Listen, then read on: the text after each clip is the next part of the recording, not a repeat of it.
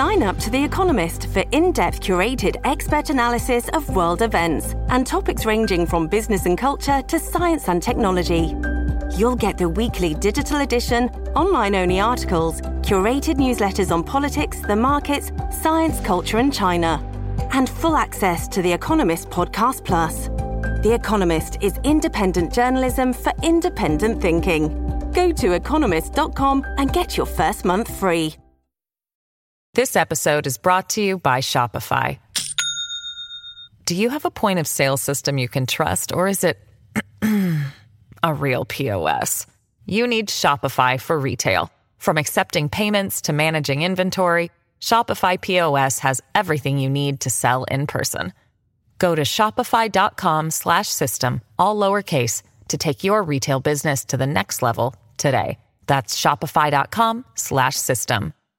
Hello, everybody. This is Marshall Poe. I'm the editor of the New Books Network. NBN listeners like to read books and buy them. So we thought we'd tell you that right now, our friends at Princeton University Press are having a remarkable site-wide sale. You can get 50% off books, including ebooks and audiobooks, with the code 50, F-I-F-T-Y, at checkout until May 31. You can save some real money on Princeton University Press books. I encourage you to go there and check it out.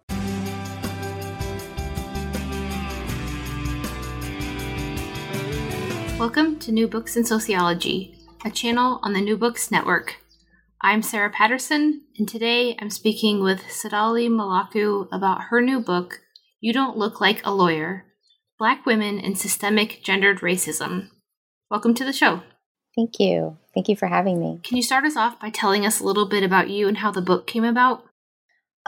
Yeah, sure. So I am presently doing a postdoctoral research fellowship at the Graduate Center with City University of New York. And the postdoc is sponsored by the Institute for Research on the African Diaspora in the Americas and the Caribbean. I chose to do a study on law firms because of my personal experiences working in firms as a corporate paralegal. Initially, I intended on going to law school, but changed my mind after about 6 months at a large firm. I came to realize that I didn't like the lifestyle, and I also didn't see any Black women partners or Black female associates. So what I did while working as a paralegal is just decide to pursue a PhD in sociology while still working there full time. And in trying to figure out what to study, I just remember clearly being encouraged by a very dear friend who's since passed to turn towards examining law firms, since I always had so much to say about my everyday experiences there and the experiences of other people. So like me being in that space and witnessing things and trying to understand what that meant, all while doing the PhD and trying to marry these two different parts of my life. And so that's how I ended up turning to firms. And really, when we look at diversity in top firms, which represents the population in my study, we do really find that Black women are significantly underrepresented in the associate ranks, but are barely visible in partnership positions. So that's how the book came about. And in doing the research, I completed the dissertation and had the fortunate encounter with one of my mentors who encouraged me to turn it into a book and to try to write it in a way that would be accessible to a larger audience, given that the subject matter definitely would apply in various workplace settings. So that was one of the biggest reasons to try to give access to more people to be able to read the experiences and learn about the experiences of Black women in the workplace. Can you set the stage for us and briefly explain your methodology and who you recruited for your study? So I conducted anonymous, in-depth, semi-structured interviews with Black female lawyers, and they were coming out of the top 25 elite corporate law firms. Questions really did focus on issues concerning recruitment, professional development, and inclusivity, as well as obstacles to advancement. I really wanted to learn how race and gender impact the career trajectories of Black women So the interviews provided really crucial information about how the participants believed that their success and failures are affected by race and gender. The top 25 firms were determined based on various ranking systems, including U.S. News and World Report, AM Law Journal, AM Law 100, Vault, and the American Lawyer Diversity Scorecard. The target population of the potential participants was actually analyzed using data available on NALP, which is the National Association of Law Placement Directory of Legal Employers. I used that website in order to access the information. And essentially, NALP, the NALP directory collects employment data annually from national law firms and government offices. So of the 25 target law firms in this study, based on the location indicated, which is a northeastern city in the U.S., 22 firms provided NALP with data on their law firm, on their lawyer demographics, including the total number of lawyers, which was broken down by the total number of partners, associates, counsel, staff, and then other titles which are unidentified. So these groups were further categorized by gender and race. So when I was conducting the study, the NALP directory only had 17 Black partners within the top 23 law firms that provided the demographics by race, gender, and position. And so by utilizing the NALP data, I was able to gather information on the total number of potential participants for the study. And these potential participants were further identified using firm website photos. So calling a firm and asking how many Black associates and partners do you have was not going to work, although I did make the attempts. So instead, I had to try to figure out how could I self-identify women that I perceived as Black on their websites. And in so doing, I created a spreadsheet of all the women in the firms that did have websites where I could self-identify as Black or who I perceived to be as Black. And then I did an official email to each person requesting, providing information about the study and requesting their participation. And if they self-identified as Black, then they responded. And there were folks who didn't self-identify as Black, and so thanked me for reaching out. But that's how I was able to identify participants for the study. In the intro, you write, "The advancement of Black women, undoubtedly one of the most marginalized groups, offers up a unique vantage point from which to measure the entrenched obstructions to the social, political, and economic progress of women and people of color in all areas of American life." Can you explain more about the theoretical framework you use and some key concepts for listeners? Yeah, so, the analysis of race and racism in elite corporate law firms is critical to studying Black female lawyers and the challenges that they face. Systemic racism, white racial framing, and colorblind racist ideology create circumstances that mitigate the salience of race and gender, which then creates a system of oppression that reflects the intersection of multiple forms of discrimination. I start the book with acknowledging that Black women experience a double burden of entrenched race and gender discrimination, which is asserted in Yannick Saint-Jean and Joe Fagan's book, Double Burden: Black Women and Everyday Racism. So I draw heavily on critical race scholarship. The first theory that I go into is Joe Fagan's theory that systemic racism is entrenched in American institutions, which then provides insight on how whites are privileged over subordinated racial groups. And through his concept of the white racial frame, which is a dominant white perspective that only sees things from a white point of view, oftentimes ignoring the perspectives and views of people of color, thereby reinforcing white privilege and power, and through that maintaining racial inequality in white institutional spaces. So this frame essentially operates to perpetuate either consciously or unconsciously racialized narratives, stereotypes, and ideologies that posit whites as superior to people of color.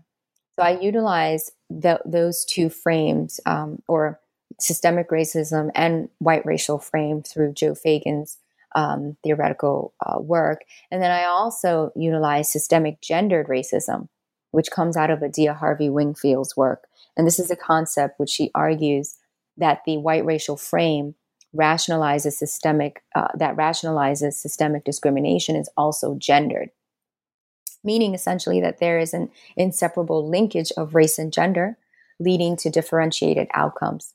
So Black female lawyers experience racial and gender oppression in ways that are unique to their social identity. Using systemic gendered racism as the lead theoretical frame in the book was really important in order to center the experiences of the Black women that participated. I also use Eduardo Bonilla Silva's theories, particularly that racialized social systems are in place to confer systemic benefits to whites over non-whites, and arguing that a new racism permeates within American social and institutional structures through a colorblind racist ideology. And that's enforced through different frames that work to maintain white privilege and power and perpetuate racial inequality. And he specifically discusses four frames within that colorblind racist ideology framework.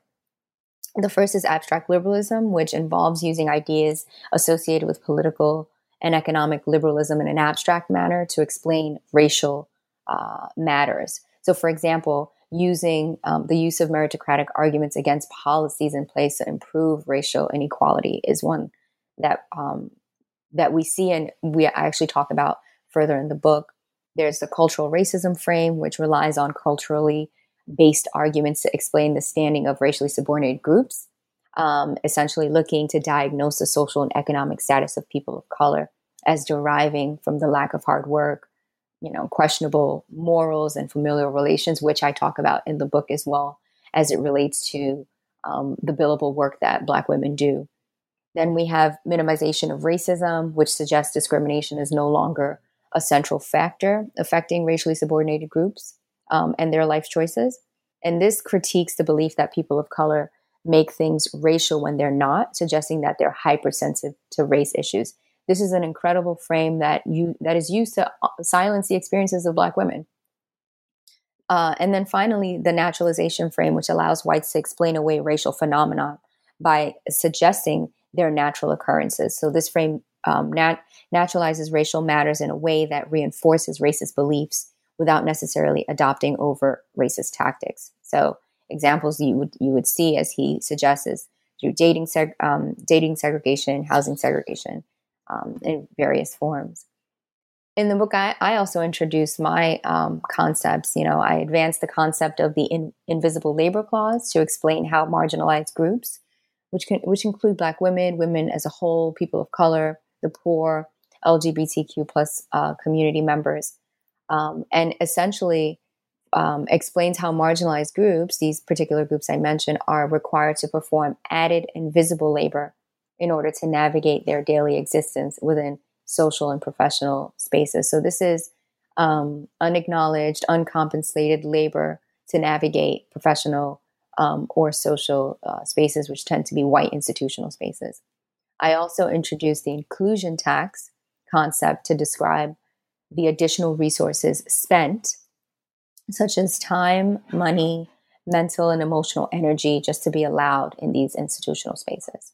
So those are the various ways that I utilize theoretical frames to discuss the experiences of Black women in the book. As you were talking about how you recruited, we could even see how directly, even on the websites, law firms are white institutionalized spaces. How does this come up for the women in your study in terms of their appearance? So it's really important to consider here how Wendy Leo Muller's work in her book, Reproducing Racism, does set the tone and stage in terms of how I look at white institutional spaces, and is really the precursor to my book examining the experiences of Black women in law firms. So she looks at the experiences of lawyers of color in elite law schools and how that experience really does transform and continue to shape the way that they experience law firms. White institutional spaces adhere to Eurocentric beauty standards, which out of hand exclude many women of color, and particularly Black women. So assessing, for example, what an ideal candidate would need in order to gain entry to an elite firm all of my participants acknowledge that a standard checklist exists with objective criterion, and objective in quotes, utilized by the firm to gauge the fit of a potential candidate. The language used here is really significant because the concept of fitness, fitting in, or being a good fit, for example, are of course determinations based on the subjective narrative of the interviewer. So what we have then is a form of the neutrality or objectivity within a colorblind racist ideology that imposes a white racial frame, which inherently disadvantages people of color in white institutional spaces. So the use of language to exclude subordinated racial groups is reflected in the terminology law firms use in their recruiting practices. So fitting in or being a good fit, these are frequently enough racially coded phrases used to neutralize racist notions of who can occupy white spaces. So my participants describe how the image of a lawyer is shaped by the white racial frame. Therefore, Black women who out of hand do not fit that image, being white and male, have to deal with that. So conforming to an image of what already exists takes added, uncompensated, and unacknowledged labor. Thinking about what the invisible labor clause does here, measured out in this tax of emotional, mental, and physical energy expended. So, for instance, the cost of inclusion for Black women includes the hours at the hair salon, or the need to purchase custom tailored clothing to conform to corporate aesthetics, white corporate aesthetics. Adding to this already cumbersome load is the emotional and mental burden that they have to navigate and expend in order to rationalize these experiences. The legal judgment of attorneys of color, we know, is inextricably tied to their appearance. So, for example, the more ethnic they appear, the less capable they're perceived by their colleagues. And as a result, pressure to conform to dominant Eurocentric aesthetics is really high and demanding. And Black women confront this daily in elite firms, as well as many other corporate and non-corporate settings. It's not unique to just being in a law firm. This is something that Black women and women of color across various organizations and industries have to deal with. The idea that they don't look like a professional because they don't conform to certain beliefs and standards that already exist, shaping what a professional looks like, which is often, white and male in most settings. Yeah. As sociologists, we talk a lot about outsider status. What effect do these environments have on the Black women working within them? So being one of very few Black people in a white institution has many effects on your ability to gain access to training, professional development, mentor sponsorship relationships, and networking opportunities, as well as other opportunities for development and advancement. All of this is really significant when you think about how this can hinder one's ability to advance. So, in addition, being an outsider within comes with very real emotional and physical labor required to manage other people's perceptions of you to be included, which again is invisible and uncompensated. So, for example, several participants were very expressive about their experience in elite white spaces, confessing to me that it took some adjustment to conform to the expectation of making others comfortable with their difference. So what this seizes upon here is a common theme among Black women, and how one of the prominent but little discussed difficulties of being a Black female seeking access to predominantly white space is the challenge of relatability. So being an outsider whose attributes and life experiences are poorly understood and or valued by the white racial frame. And this is often dismissed, diminished, or denigrated in various ways. So the inevitable dynamic of fitting in, what we previously spoke about, it just harks back to the added emotional and mental labor that must be exerted in order to carve out a space for any individual who fits into this within the confines of firm culture. This not only forces subordinated racial groups to sometimes participate in their own subjugation to make the dominant group comfortable with their presence, but also forces them to contend with a set of hurdles, which is suggestive of the fact that, diversity in these organizations, and we talk about this so much, is often more tolerated than embraced. So white lawyers, for example, are not burdened with the task of making others comfortable with their existence. They are the norm in these institutional spaces, while others are included. They don't have to pay a tax, but instead enjoy the tax being paid by others, which often and always maintains this same status quo. So outsider feelings are prevalent in institutional spaces that privilege and value the experiences of whites over subordinated racial groups. So being comfortable in elite white institutions, it really would foster one's ability to build relationships with key stakeholders, which would then facilitate professional development and access to advancement. And those who feel and who are outsiders by being the only don't get that opportunity. So another key point to make here is how outsider feelings can impact confidence levels. So I had several participants express feelings of self-doubt, which is really born out of one's perception of how other lawyers, staff, and leadership at the firm perceive, one's qualifications. And this comes out of white narratives of affirmative action, which stem from law school experiences and are detailed, again, by what I explain in Wendy Leo Moore's book, Reproducing Racism, White Spaces, Elite Law Schools, and Racial Inequality. White narratives of affirmative action act to cause self-doubt amongst some Black female lawyers, and it really does diminish their accomplishments and achievements by constantly scrutinizing their presence. And these narratives help to make Black female lawyers both hypersensitive, hypervisible, and invisible in white spaces.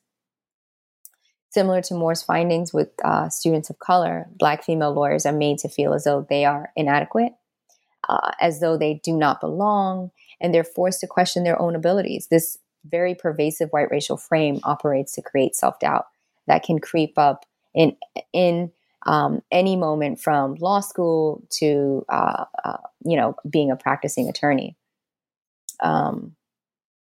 I think it's really important to consider that the difference with lawyers and students of color is that they're perceived as being unqualified. And this is heightened by white narratives of affirmative action, which places this continual scrutiny on racially subordinated groups in white space, right? Self-doubt amongst Black female lawyers is really destructive and often self-perpetuating. And it's often a self-perpetuating byproduct of this white narrative of affirmative action. So I think that's really a key area to think about when we think of what are the impacts of being an outsider within in white institutional spaces. This episode is brought to you by Shopify. Do you have a point of sale system you can trust, or is it a real POS? You need Shopify for retail. From accepting payments to managing inventory, Shopify POS has everything you need to sell in person. Go to shopify.com/system, all lowercase, to take your retail business to the next level today. That's shopify.com/system. The effects of systemic gendered racism include isolation, exclusion, and ultimately attrition. As you know, we always hear about the quote-unquote pipeline problem. So what did you find regarding these issues with the women you talked to? It's so amazing that the pipeline issue constantly comes up. There is no pipeline problem. The statistics have shown and continue to show that Black women of color are graduating out of law schools at higher numbers. They're getting, they're getting into summer associate internship positions. The problem is that they're not.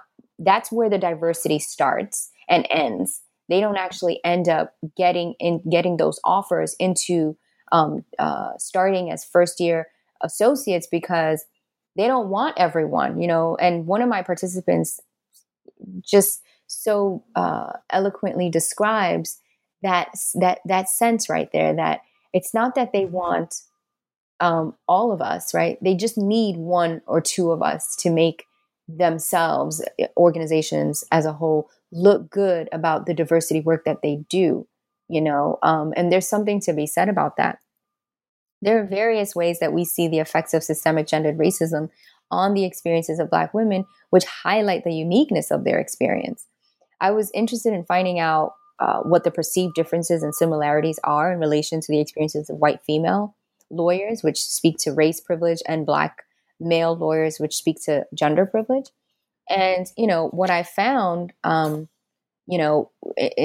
considering differences with white women specific to this research, just related to, the professional and personal networks that white women can tap into for support and guidance, which advantages them. That's a difference. We see Black women being degendered or considered asexual, which sometimes made a few participants have a sense of camaraderie with white male associates, and other times feel outright rejected.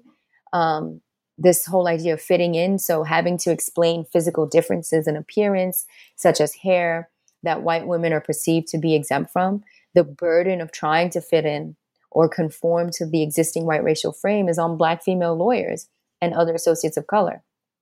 So they have to work the hardest to maintain the image of a lawyer, but because of the white racial frame that operates on them, they can never reach that goal. I had so many participants say they need to be uber professional at all times so they're not perceived or mistaken as not being an attorney, right? As not being the professional. And then there's this feeling like white women are often viewed through the lens of daughter by white male partners, which makes them more sympathetic to white women and readily able to form these organic relationships that really play a significant role in sponsorship and advancement. Black women have to manage both their Blackness and femaleness, and that adds pressure. So white female associates have an advantage over Black females because of the similarities they share with white partners, particularly the notion that white female associates remind white male partners of their own daughters or sisters, or, the relationships that they have. These are specific ways in which being both Black and a woman matter. So the white racial frameworks to normalize white spaces to advantage white women over Black women. And in terms of the similarities that we can discuss, there's a similarities with respect to the confidence gap. It's important to note here that when we speak of confidence, not only are we speaking of the conviction that one's work is adequate or abilities sound enough to make the grade, but also essentially that said quality work can and will be received in such a way as to promote one's career development. That is crucial. Another point is the double standard regarding work-life balance. That's a shared commonality. The double shift that women often have maintaining their public and private lives, professional and home, not having the support of in quotes, wives or partners, and the firms not acknowledging the invisible labor they do in order to maintain those homes and relationships. Men have a support system that the firm does not acknowledge, right? Another area is the sacrifices in terms of relationships and children. So either foregoing marriage or children, or waiting until after obtaining partnership in order to pursue those avenues. Men tend not to have to make those decisions and are able to do things simultaneously. So those were some of the similarities that came out of the study. Now, in terms of the perceived differences with Black men, the responses varied. Some participants felt that there was no difference between their experiences, acknowledging that they suffered the same affronts in different ways. And other participants felt that there were significant differences resulting from gender dynamics within the firm. So here's the difference. Initially, many interviewees acknowledged that once Black males are no longer perceived as posing a threat, they tend to excel with respect to how they are treated in comparison to Black women, which is also reflected in the fact that there are more Black partners than Black female partners within these elite law firms. But let me just add here, when I say there's more, I literally mean there's one more, right? It's not like, the percentages are atrocious when you think about it. It's like 1.2% of partners are are Black men, and then 0.64% are Black women. We're looking at that type of dynamic. So it's a question of either one or two or none. And that is significant when we're looking at this research. So how gender works in favor of Black males because the environment is dominated by white male partners. Moreover, many respondents perceived Black male associates as having an easier time navigating and relating to different people within the firm because they're men. So, the male status may enable Black male lawyers to relate and identify with other male lawyers in the firm, which is generally exhibited in, social interests and interactions that include sports and events like that.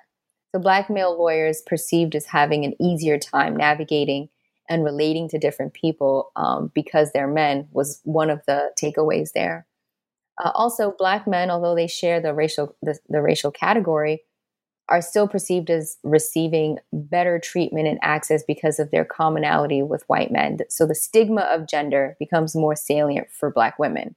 Black women experience gendered and racialized encounters because they occupy two subordinate positions based on, dominant patriarchal and racial ideologies, which manifest and are structurally embedded in elite white institutions. In terms of similarities, most of the respondents interviewed acknowledged that Black male lawyers are also scarce, right? This whole idea, and stating that sometimes there are even fewer Black male lawyers than Black female lawyers. So when I say that, I mean to say because there is a larger population of Black women graduating from law schools and going into firms, you may have a larger cohort of Black women coming in, but the thing that is interesting and fascinating about that is that they never actually end up making it to those partnership positions, or they do in such very, very low numbers that it's negligible. So the shared experiences focused on not fitting in, this whole idea of what a lawyer looks like, what's a good fit, being mistaken for a non-attorney, and, how competence is attached to physical appearance. And since Black his people have historically been viewed as intellectually inferior, how that plays out, feeling that they needed to manage their behavior and language in front of white lawyers through code switching. So there was a lot of discussion and talk about how in this space they did have to use those types of tools and resources to manage how they engaged in the firm. Also, coming from similar economic backgrounds, which necessitates the need to be the financial supporter within their families. That was a commonality, and the various issues that stem from race, right? So those are some of the things that was discussed, and I think was really prevalent when trying to see and understand the differences between the experiences of white women and Black women, and the experiences of Black women and Black men, to show the uniqueness of how Black women experience white institutional spaces. Also, I saw that strewn across the interview responses is the fact that Black female lawyers are blamed for their own exclusion and lack of advancement. These cultural deficiency and minimization of racism arguments are used to suggest that Black female lawyers are not interested in advancing and staying in law firms long term, which speaks to this whole idea of, this is why we have such a high attrition rate. It's because Black female lawyers or Black lawyers or associates of lawyers are just not interested. This is a rhetorical strategy used by white partners through their white racial framing of Blacks as unreliable, incompetent, and uninterested in staying long term, and allows them to exclude Black female lawyers from training, mentoring, and sponsorship access, which invariably creates this vicious cycle where Black female lawyers end up leaving the firms because of this exclusion, which then denies them opportunity to advance. So this notion that this becomes a self-fulfilling prophecy for Black female lawyers, exacerbating high attrition rates, is inevitable because on their interactions with partners and the ways in which they're stigmatized. And an example of this is, there's a quote in the book that recounts an incident where a Black partner, while in conversation with associates of color, states that in the monthly reports the partners receive about lawyer utilization, specifically the billable hours logged, which is the amount of hours associates are working on particular deals, whether they're substantive deals or raw assignments. It's just the hourly logged. Associates of this Black partner was noting that associates of color tend to have the least amount of billable hours across all the different corporate practice groups. And the Black partner also divulges that the firm partners were confused, about the discrepancies in billing ranking. And as a result, made the assumption that compared to other lawyers of color were idler and less interested in working hard. That is absolutely hearkening to this cultural deficiency arguments and narratives that surround Black people. So rather than trying to determine the real reasons why associates of color bill less hours than white associates, the firm's stance is to rely on existing cultural deficiency narratives about people of color. This cultural racism frame, coming straight out of Bonilla Silver's work, it is used and works to legitimize the continued racial inequalities that Black associates encounter. So I think that's a really good, powerful example of what that looks like and how exclusion leads to attrition, and the reasoning behind it and how it's all very much connected. The other interesting thing about billable hours, as you point out in your book, is that these are often seen as quote unquote objective, and that further promotes the narrative. Exactly. Just as fitting in the language used around recruitment and inclusion, is used to actually exclude. This is another example of language and, objectivity. And we'll see, and in the book, you'll see, language like mutually beneficial. Also, with respect to relationship building for sponsorship, is also used as a means of excluding Black people and people of color. Mentoring, networking, and other institutional supports can really make or break someone's career. What are the experiences of your participants regarding these issues? So, time and time again, my participants echoed the importance of building relationships with partners, with senior associates, and leadership members of the firm.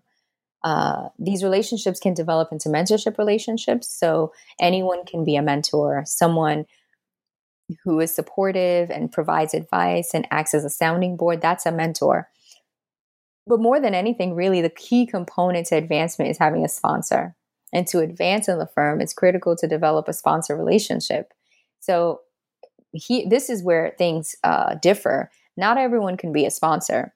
A sponsor does everything a mentor does. Plus, they have the social, economic, political, and relational capital within the organization to drive decision making. A sponsor is a partner essentially with a big book of business who can influence other partners to support the candidate that they want to advance, and this relationship can be assigned, this relationship cannot be assigned as we've seen with other mentor relationships, right?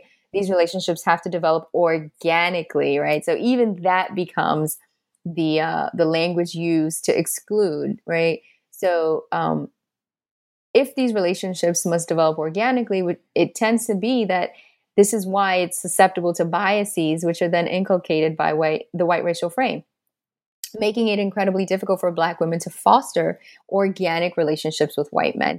How do you develop organic relationships with people who don't have many examples of what organic relationships with a Black person looks like outside of the firm? So these are important things to consider. The participants in the study discussed how they were systematically excluded from these mentor and sponsor relationships, which then inevitably left them out of reach of receiving what I talk about extensively, which is the royal jelly.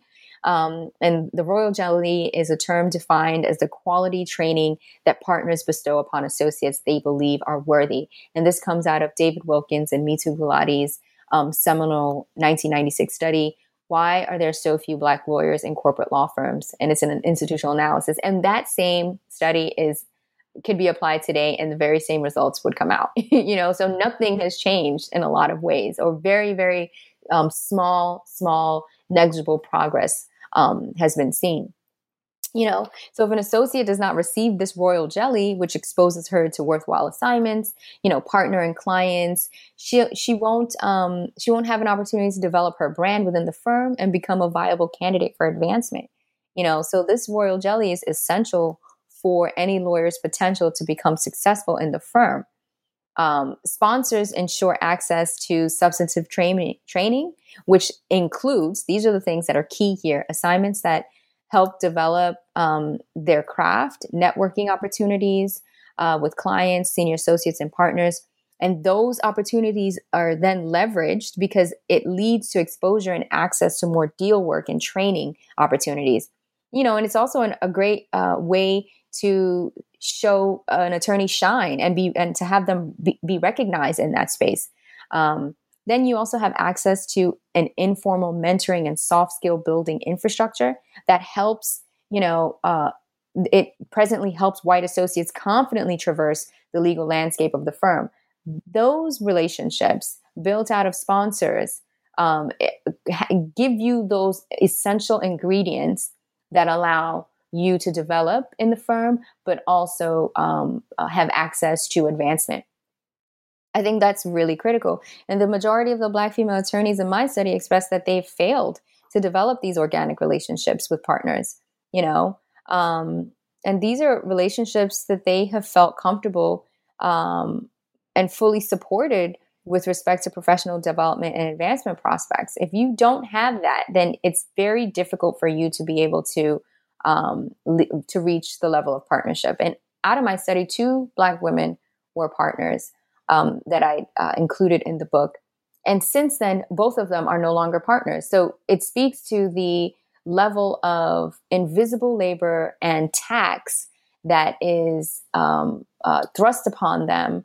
And they have to maintain in such a way that creates obstacles, even once you reach those coveted positions. So it's not just a matter of getting there. It's everything that you need to do to maintain that position once you're there, which speaks volumes about what you've already had to do to get there to begin with. It's just, it just is amplified and at a much different level, so to speak. So I think it's really critical that when we talk about mentorship and sponsorship, we understand that it's not an easy thing to gain access to. And it oftentimes is determined by how people feel. And they're not going to tell you exactly how they feel, right? So there's various obstacles that stand in the way of Black women developing these relationships, including, the inadequacies of institutional support and, training apparatuses, the narratives of bias and cultural deficiency that dictate access to mentor and sponsors. There's the vicious cycle perpetuated by the billable hour model, which we just discussed, and the inability of white partners to see themselves or to relate to Black women and therefore choose the comfort of sameness. Wilkins and Gulati talk about this extensively. Partners and senior associates gravitate towards those they're comfortable and familiar with, and that tends to be those folks who look like them. These are a few of the barriers that stand in the way of Black women forming sponsor relationships with partners, which of course facilitate mentoring, networking, and institutional support. So we need to focus on how do you shift the way that white men in particular view Black women to open the door to being able to develop those relationships, which are crucial for their access to development and opportunities to advance. As a quick follow-up, in this chapter, you talk about the indirect comments that are made. Like, for instance, when one guy tells one of your interviewees, they're talking about a woman and they say, oh, she must be out getting her nails done, instead of assuming that she's working. So these subtle things come up in little ways. Yeah, I mean, there are so many examples of women who, and this is all women, having to explain the work that they do and how hard they're working in relation to men. But Black women, just being outright excluded, with respect to a lot of the networking, access opportunities or pitches, like just being excluded from participating in pitches, which puts you in front of clients, right? Which builds your ability to develop relationships outside the firm that would then help your book of business, right? It's all connected. If they won't even let you into the conference room internally, how are you going to get in front of potential clients that would then advance not just you, but the firm as a whole? They're not giving you the opportunity to do that. And there's a reason why. And the problem is that folks are not interested in talking about what that reason is and having those uncomfortable conversations. You end your book with a summary and takeaways. What would you like our listeners to take away from hearing you today? I think the experiences of Black female lawyers point directly to the existence of daily subtle injuries or assaults, right? Aggressions that are indicative of race and gender discrimination. And this happens across the board in all institutions. But key points would be to recognize that Black women are often pressured to conform to the dominant white normative perspective in order to be successful. So having to fit into the cultural narrative or insert themselves in a way that is acceptable. Black women are often mistaken for non-professionals, right, as a result of stereotypes and prejudices that relegate them to subordinate positions. And this speaks to the white racial framing of what people of color can and cannot do. It also speaks to colorblind racism and why people are able to say, I'm not a racist. I don't see that. Although you just did this. And this to me is a racialized injury that I'm experiencing. Also, Black women are forced to expend emotional and mental labor in order to navigate white institutions and the discourse surrounding their visibility. So, all at once, they're hypervisible and invisible. That simultaneity, that the way in which they are erased in those spaces and their presence is heightened, it never works to support their professional development or advancement. It tends to work to, give more work to them with respect to educating whites in those spaces or promoting an illusion of inclusion. That is really key and critical to consider.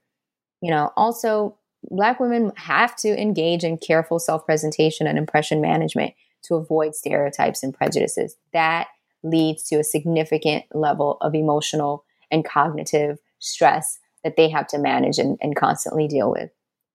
So for women of color and Black women particularly, their professional appearance is linked to their perceived ability and centers on conforming to these Eurocentric ideals of beauty that negatively impact their experience. Appearance is so critical, and appearance in these organizations lead to perceptions, which then lead to how folks decide they're going to interact and treat a particular person. And that's very critical when considering the experiences of Black women, but women of color and women in general, Black men and men of color, so people of color. So marginalized groups in these organizations are dealing with these types of traumas every single day. But, understanding that it's something that is not just kind of washed over or glossed over oftentimes, it needs to be something that we start having real hard, honest conversations about. And all of these factors significantly disadvantage marginalized groups and Black women specifically when we're comparing them to white counterparts, which creates this concrete obstacles to advancement. And more than anything, I think I'd love people to take away is that these experiences of Black women is not unique to law firms. Black women across various industries and institutions share these experiences, particularly if they are one of few or an only, in white institutional spaces. So those are some of the takeaways. There's a lot more I hope people will be able to take out from this book and keep the conversation going. Today, I've been talking with Tsedale Melaku about her new book, You Don't Look Like a Lawyer, Black Women and Systemic Gendered Racism. So what are you working on now? So I'm currently actually finalizing a journal article which further theorizes my inclusion tax concept. And what I'm trying to do is, really parcel out what those different forms of the tax look like. So For example, the emotional labor component is now two-pronged, dealing with the management and elicitational points to that labor, and then the cognitive, financial, and relational labor. So this piece, I really hope, will further clarify what the inclusion tax concept actually means and how it plays out in the experiences of marginalized groups and Black women in particular. I'm also editing a handbook on workplace diversity and stratification, which will encompass a comprehensive review of theoretical and empirical research from a variety of disciplines, as well as emerging themes on workplace diversity and stratification in organizations and institutions in the U.S. The focus will be on engaging various theoretical and practical implications of the impact of diversity on individuals within the institution, the organization, and, the resulting social, cultural, psychological, political, and economic effects on society. So I'm really excited about that project and the collaborations I'm making. But I also hope to begin interviews for a new qualitative book that I'm working on that will focus on white partners and accountability in law firms. Great. We'll look forward to those. Thank you. Thank you so much. Thanks again for being with us today. Thank you, Sarah. I really appreciate the invitation, and I hope people will definitely take the conversation further.